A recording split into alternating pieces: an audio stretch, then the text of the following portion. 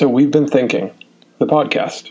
Thanks for joining us on the inaugural kickoff episode of the So We've Been Thinking podcast. We're really fortunate to have the entire show devoted to a conversation with a good friend of mine and an exceptionally creative educator, Michael Cohen, the tech rabbi. Got to meet Michael a number of years ago at an ed tech teacher event in Chicago, and I'm really excited to share this discussion we've had about creativity and the process of creativity and creating and the intersection of creating with technology. So thanks for joining, and let's get right into it. All right, so Michael, I always want to say thank you for joining us on the So We've Been Thinking podcast. I'm exceptionally excited because this is interview number 1, episode number 1. We will look back on this at some point and think like that was horrendous audio, like the editing was horrific, but that's not the point. The point is to tell some stories today. So going along with the lines of So We've Been Thinking, what have you been thinking about lately, and what's interesting you, and what stories are you excited about, and what do you want to talk about today? Well, first, I'm super excited to be on your podcast and on this conversation, especially conversation number 1, because I'm a firm believer that if you're trying to provide value for others, it doesn't matter how it's transported. Obviously, if you're trying to bring value to somebody and you're standing next to a subway that's running a train every 5 minutes, okay, that might be a little bit disruptive. But bottom line is, if we're looking to help others, it doesn't matter if it's choppy audio. Right now, I am super excited about translating creativity in a way that everybody feels that they are ready to reveal their innate creative process, and really trying to disconnect it from creative expressions, whether it's myself being an artist and a designer, someone's a musician, an artisan, someone who just has this way of doing things. And how do we start with that thinking process? And that has been, I think, a focus. It was a focus of my ISTE keynote. It's been a focus of a lot of content, shameless self-promotion, but I have a book hopefully coming out before the end of the year. And really why I'm sharing these little tidbits is it's requiring me to communicate these ideas in ways in which large groups of people need to internalize the idea, and also that the idea has to be understood without me there explaining it. And I think that everybody has this creative ability inside of them, and it's up to school to really shift the way in which we help others reveal and develop their own creative process. So I think it's interesting when ideas like kind of collide at the same time. So I've found myself lately really kind of thinking about this, like how can one be more creative, or how can we maybe establish a clearer, more open definition of what we actually mean when we say someone is creative or you're thinking creatively. So with that being said, and the school side of it, I want to get to in a bit as well, like how do those two worlds collide, creativity and school? Because I think it's gone down a certain path for a long time. But like the process of being creative or the idea of creativity, I think they're kind of different things. And I think sometimes people have this perception of what it means to be creative. So like, what do you think?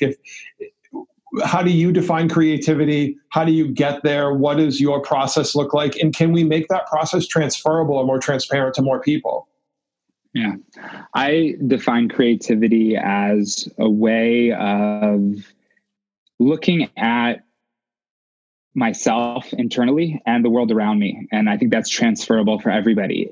I notice things that other people don't notice. And it could be in conversations when we're trying to solve a problem. I think that design thinking, which I'm sure we'll get to later, is a perfect example of like how to document a process of problem solving. And that's really what creativity is about. So yes, I can express creativity through different mediums and means. But at the end of the day, it's this way of thinking and being able to connect things that don't seem to connect, or notice details about experiences or scenarios that others might either not notice, or even when you share it with them, they're like they don't even really see how that could possibly connect. And it's those opportunities that if students, as young as first and second grade, were challenged to engage in this kind of divergent thinking process, I just can't even imagine what it would look like as that that first or second grader is entering into the 10th or 11th grade. So you're bringing us right to, we went to the school path immediately when it comes to that, which I completely understand. Like, that's the space in which we live.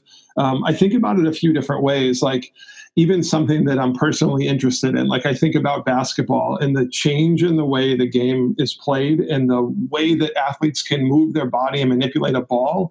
It's drastically different than what has come before it. Right. So something is building upon that. You don't go from zero to a certain new technique to dribble the ball that didn't exist prior to that. So how do we get people to start? You talked about the idea of looking at things differently or seeing things in a way that other people don't see them. So is there something that we can do to help people start to see things differently, to maybe start to think about things in a more creative way in that nonlinear path that they've always seen them? Yeah. Well, I think you mentioned basketball. It's a really great example of sports. Technology has completely transformed the way in which we experience and engage in content, but it's also, it's changed the way in which we experience things. And think about this for a moment. 35 years ago, so you had recorded, syndicated basketball games. And if I'm a player looking to become better, so what did basketball games look like in that time period?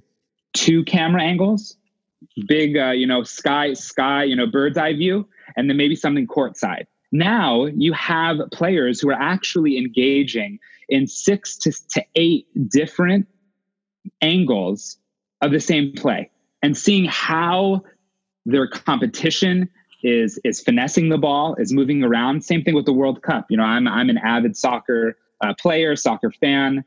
This was the first World Cup that they used the video assisted referee, VAR, and it was crazy. You watched in the final, there was one moment where the referee had to come back 2, 3, almost 4 times. He left the viewing box and he came back because it's a new way of looking at things. And he has to take a 3rd, 4th look at it because it's just something we're not used to. And so that is, I think, a really great analogy for just the world at large, which is we have to give young people, school, not school. I'm using grade levels. Let's use age levels. It has to start at a younger age because right now, if you are an outlier, to use a borrowed term, so you could figure this out, in your late 20s, early 30s and beyond. But for most individuals who are under the age of 25, they have been indoctrinated into this way of thinking that is just total opposite of divergency. It is linear. There is a problem and there is a one specific answer and you're going to figure that out. And so it's anywhere from the way in which we collaborate together, from the way in which we use technology to learn and experience things. It's the way in which we understand iteration and that there isn't a challenge one time and then you're done and you are assessed and you're moving on. Like, that doesn't exist in the world of technology, in the world of innovation. Obviously, when the money runs out, then it's game over. But my favorite person right now is Elon Musk. Even though he's got some interesting things going on in the news, I don't necessarily look at him as a person that I'm going to invite to my child's wedding or invite maybe to a meal. But it's how is he innovating and just totally disrupting? And it's like, let's put everything on this one rocket launch that if we get right, the world has changed forever. And if we get wrong, SpaceX is bankrupt, right? So how do you train someone to have that level of guts and confidence to do something because they believe it's so incredible and that it's going to help so many people? This is interesting. Wow, there's so many ideas in there to kind of unpack. And I'll try to get to the first one that you talked about, like sticking with this analogy and say it's camera angles in a sporting event or access to different perspectives on information with a concept that's being explored in class. So technology and creativity, right? That's our next jump to talk about. So is that the primary lens in which you see how technology is impacting creativity. It's access to more information, because I've had this perspective that, creativity can be unlocked, or creativity can flourish because of access to tools that allow for expression in a mode that we may have not been able to before, like what we're doing right now, which 10 years ago would have said, like, no, that's way too hard to pull that off. And now we could pull this off with minimal effort if wanted to record and publish and syndicate and all that. So what are your thoughts on this kind of like dual purpose of technology when it comes to creativity, this idea of accessing information and then maybe even creating? And then there's a third lens as well, which is sharing. So what do you think? Well, I think it's all three.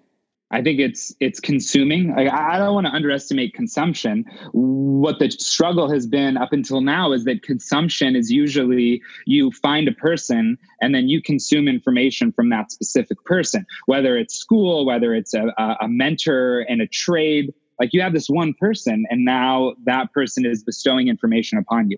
I think that the access to information is massive. I think that the tools are becoming so incredibly simplified that it is allowing a younger age. Every year, a younger age is able to do something incredible. I remember being in university in the early 2000s, and like, how was I going to create content?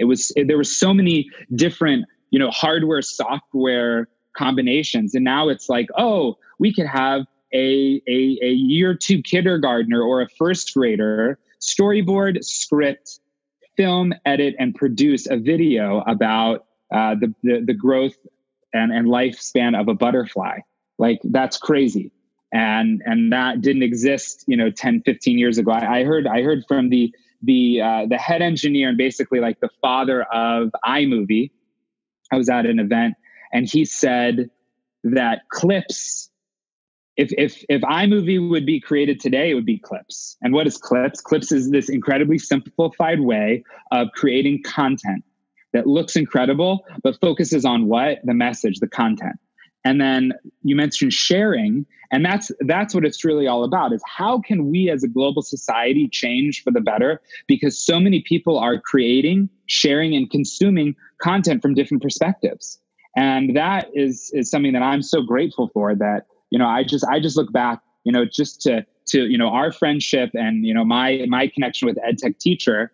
I could have just chilled in LA in my little 2 square mile Jewish community and, and had a job and did innovation, quote unquote. And I was like, oh, let's check out this conference, and, let's go to Chicago and let's connect with people. And all of a sudden it just blossomed into this realization that technology destroys all stereotypes. It democratizes our ability to connect with communities and cultures all over the world. It builds bridges, it connects people, and our students need so many more opportunities to engage in what I just described.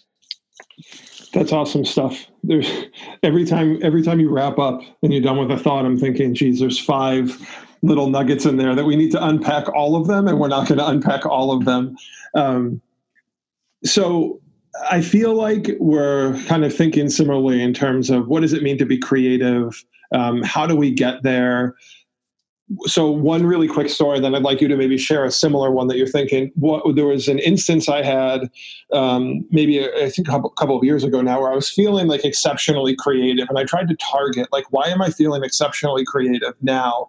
And then I was able to crank out this little mini project, and it was like, wow, I'm really feeling good about like what I'm doing. And it was, I mean, in the big picture, maybe it was irrelevant. Like, maybe it got other people inspired, but I started remixing my favorite sneakers and chopping them up into vertical segments, putting them back together and making like remixed colorways of various shoes that would never come out, just by aligning like all these different other colorways together and making this wacky model of the shoe. And then doing that on my phone and pushing it out on Instagram. And like, no one saw it, no one cared, but I felt really creative. And what I was thinking was, this is a different way of, like, I've looked at these shoes forever, but for some reason now I'm looking at them differently. And I felt like I caught myself thinking, like, what would happen if, or suppose that I and like the shoe is sitting on the table, or I'm looking at the picture of the shoe on my phone, like what would happen if I mashed 10 versions of the Jordan 11 together? Like what would that look like? Well, I can do it without any resources other than the phone that I already have. So I'm wondering, if we talk about processes, right? Like, how does Elon Musk become so bold? How do creative artists become so creative? I think there's maybe this illusion that you either are or are not creative, like capital C, like creative genius. You are that or you aren't. Or is there like a grinding process and like frameworks of thinking that you can use that allow you to get there? And have you experienced that, or an exceptionally creative moment, or a short, burst? And was there something that was actually going on that you could target and then say, this is the way I did it, now you can do it also? Yeah. Oof. That's a lot. Sorry. No, it's awesome. So there's a couple pieces. One is, as you've described, these what are like small, very concrete moments of growth in which we engage in a process that isn't the end product isn't something that we're like trying to ship, right? We're not trying to get that final end goal published, or like that isn't the end goal, but that's actually a part of a journey. And I think that is something that I've been working a lot on, because I want people to have small moments of either victory or of context for their creative growth, but that it's also like, you don't just, we look at people, the saying goes, don't compare your beginning to someone else's middle, right? Like, don't look at Elon Musk, who's like, oh, he's like a multi-millionaire and now maybe he's a billionaire. I don't know. He's actually, I think because he keeps putting all of his fortune back into a new company, he actually isn't a billionaire. But he used to sleep in his office and take showers at the YMCA, right? And people don't look at that. And people aren't willing to do that. Like, literally, if you right now are a 20-year-old person who wants to create value and change the world and do something incredible, you can't be focused on A, B, and C if those things are just about like having fun and enjoying yourself, right? I think that people aren't willing to put in the work, to be blunt. And I think it's important to acknowledge that being creative, it takes a lot of work. And if I would dare to assume that you're anything like me, your workday doesn't really have a beginning or an end. You find points where family time is a moment where it's unshakable and it's dedicated, but you don't look at it as working because you're doing something you love. So you might find yourself, 2 hours in the evening, or finding yourself, oh, it's 1 a.m. and you were just working on something that's incredible and fun. And like, technically, if a doctor would look at you, like, you're working, just like I would be working. But no, we're not working. We're just doing our creative kind of flow. And I think that's kind of the crazy thing about it. So there's a couple ways that I help students and teachers engage. And I've done this a number of times recently at conferences to really kind of like build the hype around it. So my Educated by Design hashtag has some pretty cool engagement, especially from ISTE. So one is the 30 Circle Challenge. And I love that one. It's created by Robert McKim, who is a contemporary of the Kelly brothers at IDEO. He was the founding professor of the design school at Stanford. And you can check out, I pushed out on Twitter the template that can be downloaded. And you could download it by just Googling, I made mine look kind of just my fancy style, whatever, but it's out there.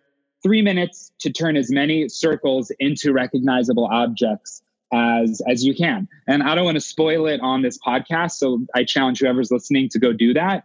And then it's a reflection of creative process, and it's meant to have a conversation. So you don't want to necessarily do it by yourself. You want to engage students or colleagues in a group and then discuss your creative problem solving of this challenge. There's another one that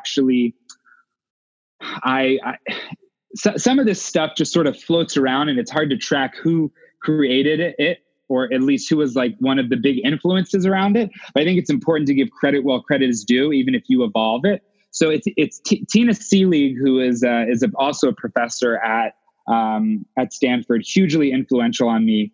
She has a chapter in her book, What I Wish I Knew When I Was 20, where it's now coined like the bad idea factory. And I have a blog post that sort of, breaks down the journey of like me researching on Google, like what's the earliest, name drop of this term, but it's basically a opportunity for you to provide your worst ideas possible. Let's come up with bad ideas and really break down the barriers of what are quote unquote good ideas, what is quote unquote creativity. Another one that I do is this is combine and innovate, where students or any participant at random pulls out from a box one object from one box, one object from the other, and they have 48 to 72 hours to combine these two objects into functionally an improved design or a brand new design. And my high school students go crazy over it. They get kind of annoyed and irritated with me, and then they end up having this moment of powerful reflection in the creative process. So yeah, we're not taking any of these to scale. It's not the next startup object or app or device, but it creates a moment where you really have to start to break down, similarities between things, this sort of synthesis versus analysis, like what do things have in common? What are the unique properties of things? And then you can realize that somebody could say like, oh, let's crowdsource taxi driving with people who already own cars, right? Like that came about through divergent thinking. And we look at it, hindsight's 2020. Oh, I could have figured that out. Well, yeah, you could figure it out because now it's out into the world. But that process of, figuring out those things. The other thing, because I'm on a roll of saying 5, seemingly nice things that will make it difficult to break down each one is at number 5 right now. When you look at Y Combinator and their accelerator and their quote unquote like startup school, they connect you with people at every single point of the growth process. And I'd love to see school function in that way. Instead of just having one teacher that's responsible for everything, they are coming up with a way of connecting incredibly talented people with a track record of success in this one specific area to help these people succeed in a passion project that hopefully will scale into a multi-million-dollar company, because that's the only type of people that they like to accept into their school. But it's not about being the next billion-dollar company. It's about providing value for people. And I think that can be done, in a philanthropic way. It can be done on a small scale. But at the end of the day, more opportunities need to be provided for our students. The conversation is awesome. And I really appreciate you coming on, taking a risk and joining me for episode number 1 and getting into these discussions. I feel like it would make sense now if we jump to, okay, so now the constraint for our creativity is schools, right? Like it's not going away. And while, you mentioned like the 20-year-old, and I kind of get a sense of where that thinking is coming from, and like non-educational settings. So if there is in fact a process or processes or ways of thinking that can get people, essentially what it comes down to, I think, is, are you able to look at something in a way that you didn't before? Like, can you look at something differently? Can you get out of the path that you've been understanding it? And it's funny that you brought up the 30 circles challenge. Like I do that as well in my workshops, even when it's like a workshop about Google Apps for Education. Like I'll do it just to get people thinking differently. Like, hey, let's take a break and do this, right? And it's fascinating to me. And maybe I will spoil a bit, the people that take like a bird's eye view on the 30 circles, or the people that they want to combine circles. Like there's so many ways to approach it. So it's looking at something in a way that you didn't before, or looking at something in a way that someone else hasn't before. And then that makes me think, okay, what about building off of the ideas of others, or remixing the ideas of others, or borrowing or stealing the ideas of others? Like I just reread Austin Kleon's Show Your Work, and I need to go back and read Steal Like an Artist, because I think there could be a lot of value in like a shifting mindset of everything doesn't have to start from scratch on your own. and it's okay to borrow ideas of others. Like you say, give credit where credit's due. Yeah, obviously, like we should all do that, but it's almost a different way. It's not cite the idea and then go, this person said this. It's here's the idea, the genesis of the idea, and now that's going to allow me to do something bigger or better. Or like your 30 circle version is exceptionally more pleasant to look at than the original 30 circle template I first came across. So like that's an iteration and it's more creative, and like I'm going to steal that one and borrow it and credit it and use it.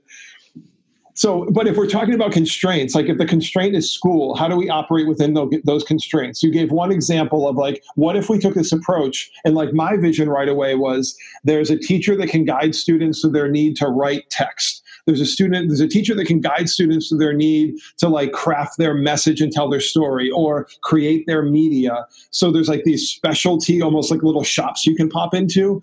But like, how else can we do it? Because the schedule isn't changing and the tests aren't going away. So what can we do?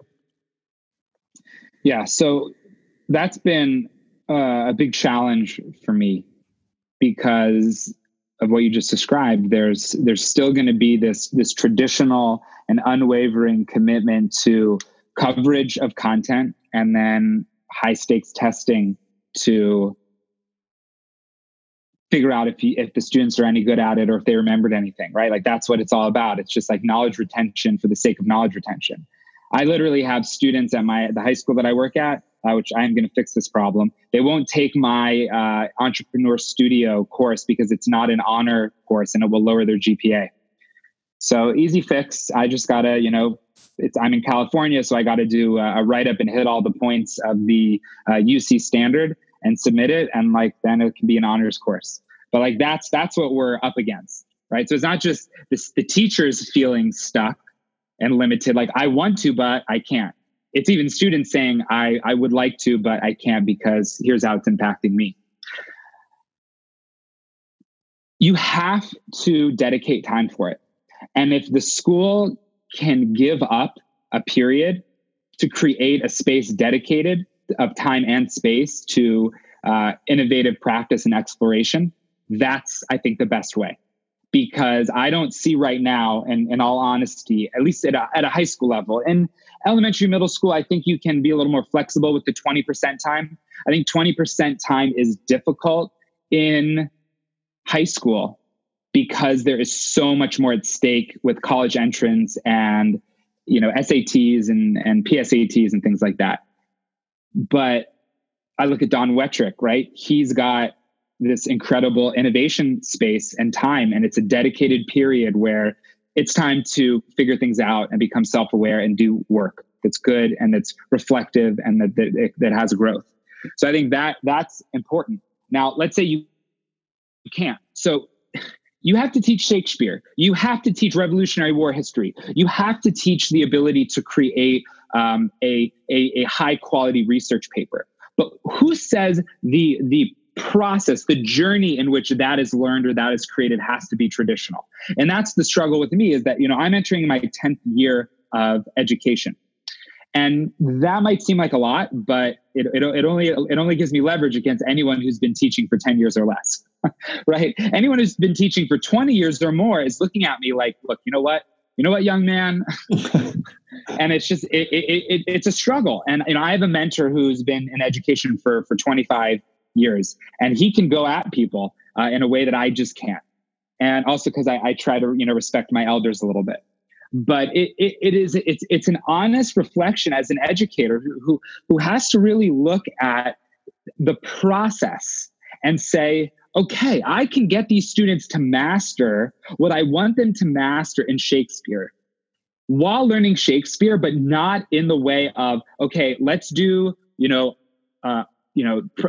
individualized reading as homework, and then let's read the play in class out loud, and then let's get quizzed and test on it, and then write a paper about it. Like, it doesn't have to be that way. And so for me, I'm looking at ways in which I can empower, an English teacher who, is going to take a risk on me and design thinking. And let's do really impressive research and writing and presentation around solving and improving a community and defining community and using empathy as a way of growth. People are not empathetic. one of the reasons why our nation is so incredibly polarized right now is because of a lack of empathy. And it's up to us to create the next generation who is going to have a mess to clean up.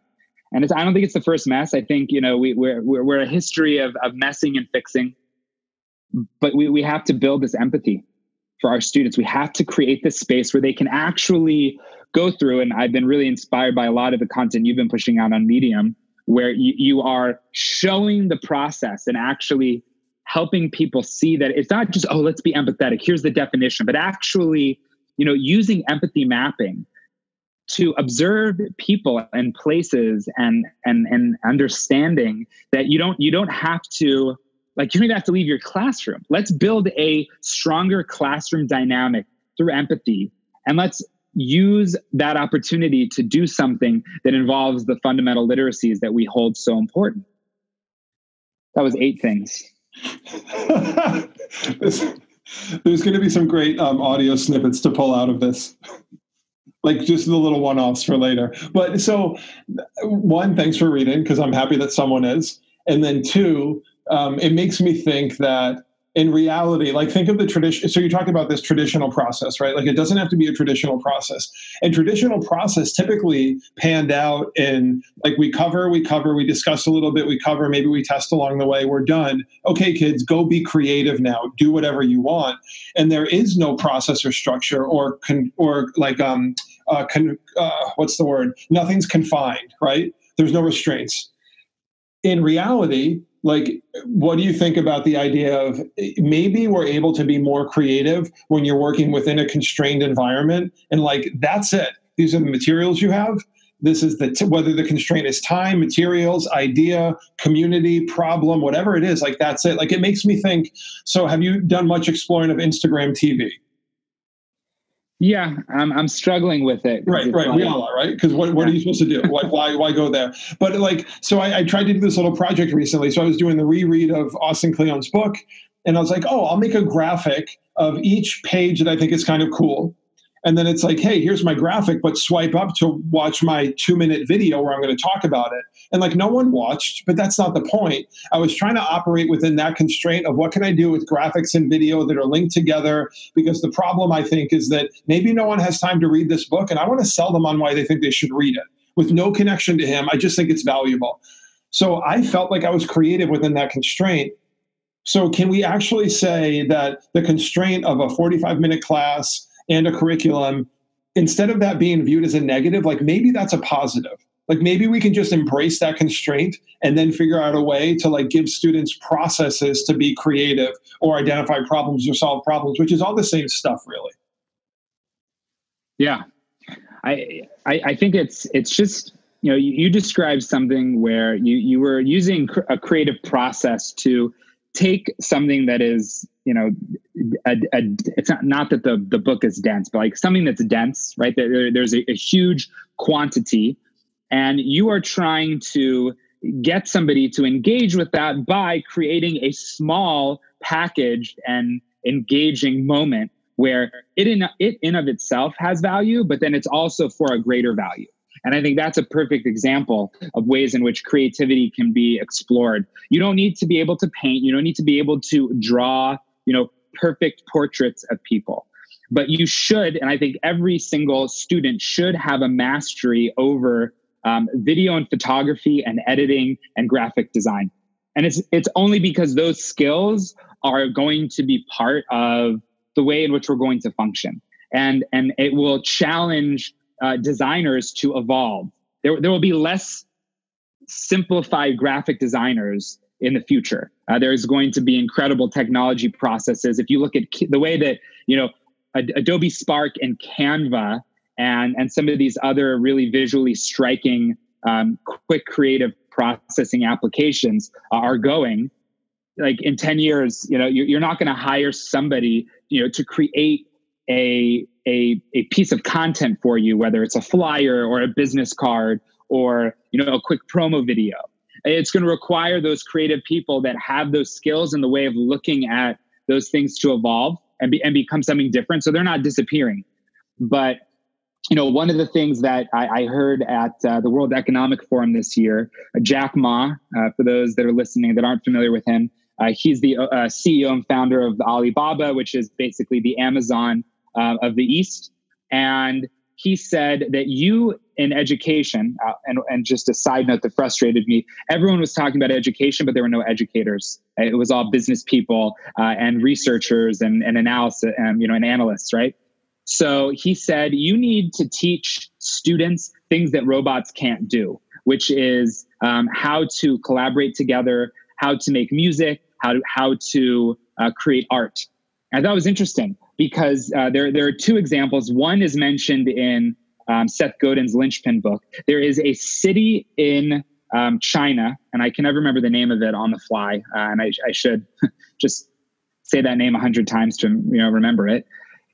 They paint incredible paintings, and the paintings are sold for $20, $30. They're original paintings, but it's because all they're doing is painting, right? They're not expressing from the soul of the person. They're just painting, really nice pictures that have, been decided that these are pictures to paint. So a robot can paint a picture, but can a robot and a person look out at a incredible, view of nature, or look at a bustling city and paint the same thing? Can AI create an expression that isn't programmed? It's not scripted. Maybe it's a billion points of knowledge per second, but can it create an impressionist expression of what it views without it just copying the impressionist period, right? That's sort of the process that I'm seeing of creativity is how can we give young people, a chance to just really look at the world differently? There's, you mentioned how you were combining photos of sneakers. There is a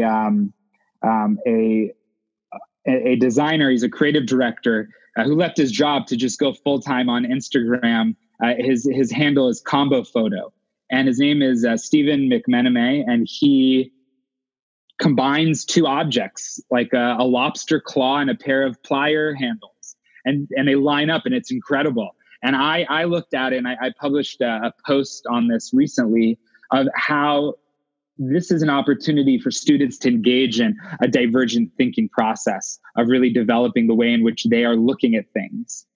And I reached out to him. I was like, hey, I want to promote you. I want to get people creating these designs like you are, but not just to replicate you, but actually to go through this educational process.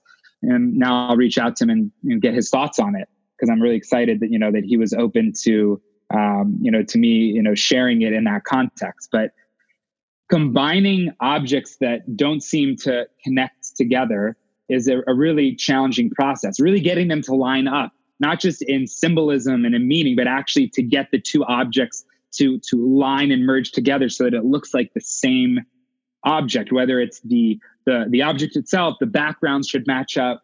And that is really difficult, but has nothing to do with your ability to draw. It's your ability to think and then take two objects that you either took the pictures yourself or you found, images on Google. And this is sort of a free for all, because there's really minimal copyright infringement when you're taking two objects and remixing them to that degree. So you don't have any worry. Take your own pictures, find pictures, but verge them together, converge them together. And that I think is really concrete. Question is, are schools willing to lose time, memorizing, information or, analyzing Beowulf, because this is an opportunity to not just create something, but then document the process in writing. Write a 5-paragraph essay on divergent thinking and the struggles, and research the divergent thinking process and incredible thinkers and how they were divergent in their thinking. There's something to this. I hope the students like it, because I get excited about it. It's your personal passion, divergent thinking. It's come up again and again. Wow, I feel like this could easily turn into episode 2 and 3 and 4. There's so many ideas being presented, and sometimes it's hard to not, they pop up in discussion and you can't even quite finalize them. Some of these thoughts I've had maybe for the first time because the conversation is promoting that. So I appreciate the kind of exploration of creativity, getting me thinking creatively. I don't know if the problem is solved, right? Like, it's not going to happen overnight. I also believe that it's not an either or. It's not, we cannot do that anymore because we have this to do. And I would even say that, like, obviously creativity is not a new concept, right? It's not a new idea. It's not, but possibly this idea of robots. And I was a little bit, when you're talking about the robot not being able to, create an impressionist painting. And I just thought, yet, like, as you were talking, I thought, yet it will at some point, unfortunately. Like, I feel like I'm certain of that. Maybe not the way that we're thinking about it right now. But what was I saying? But it's not an either or. Like, I think schools can be confident and say we don't have to give up everything. Like, we don't have to change everything we do, but we can embrace opportunities to give kids this opportunity to maybe use a process like design thinking, or maybe create a final product that's maybe non-traditional. Like, if you're going to take that idea of, it was just an impromptu idea, I'll make 1-page graphics for 10 stops along the way in this book, and then do a 2-minute reflection and combine those and tell this multimedia story. Like, how is that not any less valuable than the 5-paragraph essay? The thinking is there. Yeah. You're sharing it in a medium that you're learning to explore and like leverage for the first time. You're looking at the idea of text differently, about storytelling differently. So I think we're both settling on, and I agree with you, this idea that it's look at something differently in a way that you haven't before. It doesn't matter if it's a drastic change or a small incremental change. It doesn't matter if you're remixing someone's idea or the idea is fresh to you. So that, I think maybe that's where we're saying this is what it means to be creative, and how do we, but challenge, how do we get more people there? Because it's easy to not go there. It's easy to stay along the same path, the same line of thinking, because the problem is typically presented. It said, here's the problem, just solve it and use this information to solve it. So there's no impetus to start to think differently, because that's not the challenge that's being presented. So yeah, last question for you. Maybe some impromptu back and forth, and you give me like 1-word answers. A little bit along the lines of the Inside the Actors Studio, but I haven't finalized my questions yet. What is the last thing that you read that really inspired you? I'm rereading Lynchpin. Awesome. Perfect. No more. Say no more. What's the last, what's a podcast that you find yourself wanting to go back to and listen to over and over, or see what the new episode came up? I'm gonna say 2. Okay.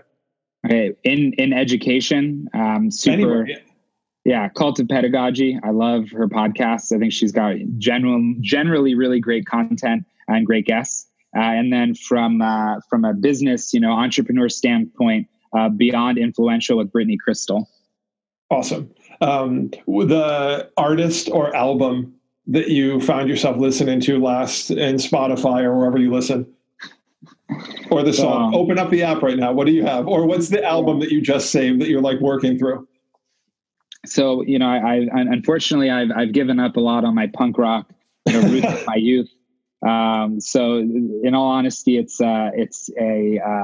this incredible artist from Israel. His name is Melech Cohen, and his song is called Ve'ahavta. So yeah, I don't know if anyone's going to be checking that one out, but Awesome. Well, hey, Michael, thank you so much. I'm really glad that we're able to connect, that you alluded to this relationship that started years ago in Chicago. And now all these years later, we're back together discussing this idea of creativity. So thanks again.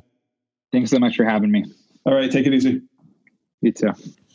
If you made it this far, if you made it all the way to the end of the podcast and the episode with Michael, I'm exceptionally grateful for you listening. Hopefully you got a few interesting ideas out of there, whether it's the process, some inspiration, some questions to ponder, consider moving forward. So you are an inaugural listener to episode 1 of the So We've Been Thinking podcast. Keep an eye out for more episodes at SoWe'veBeenThinking.com. And you can check out the show on Anchor, Spotify, Apple Podcasts, Google Podcasts, wherever you like to listen to your favorite audio. So thanks again, and check in for our next episode.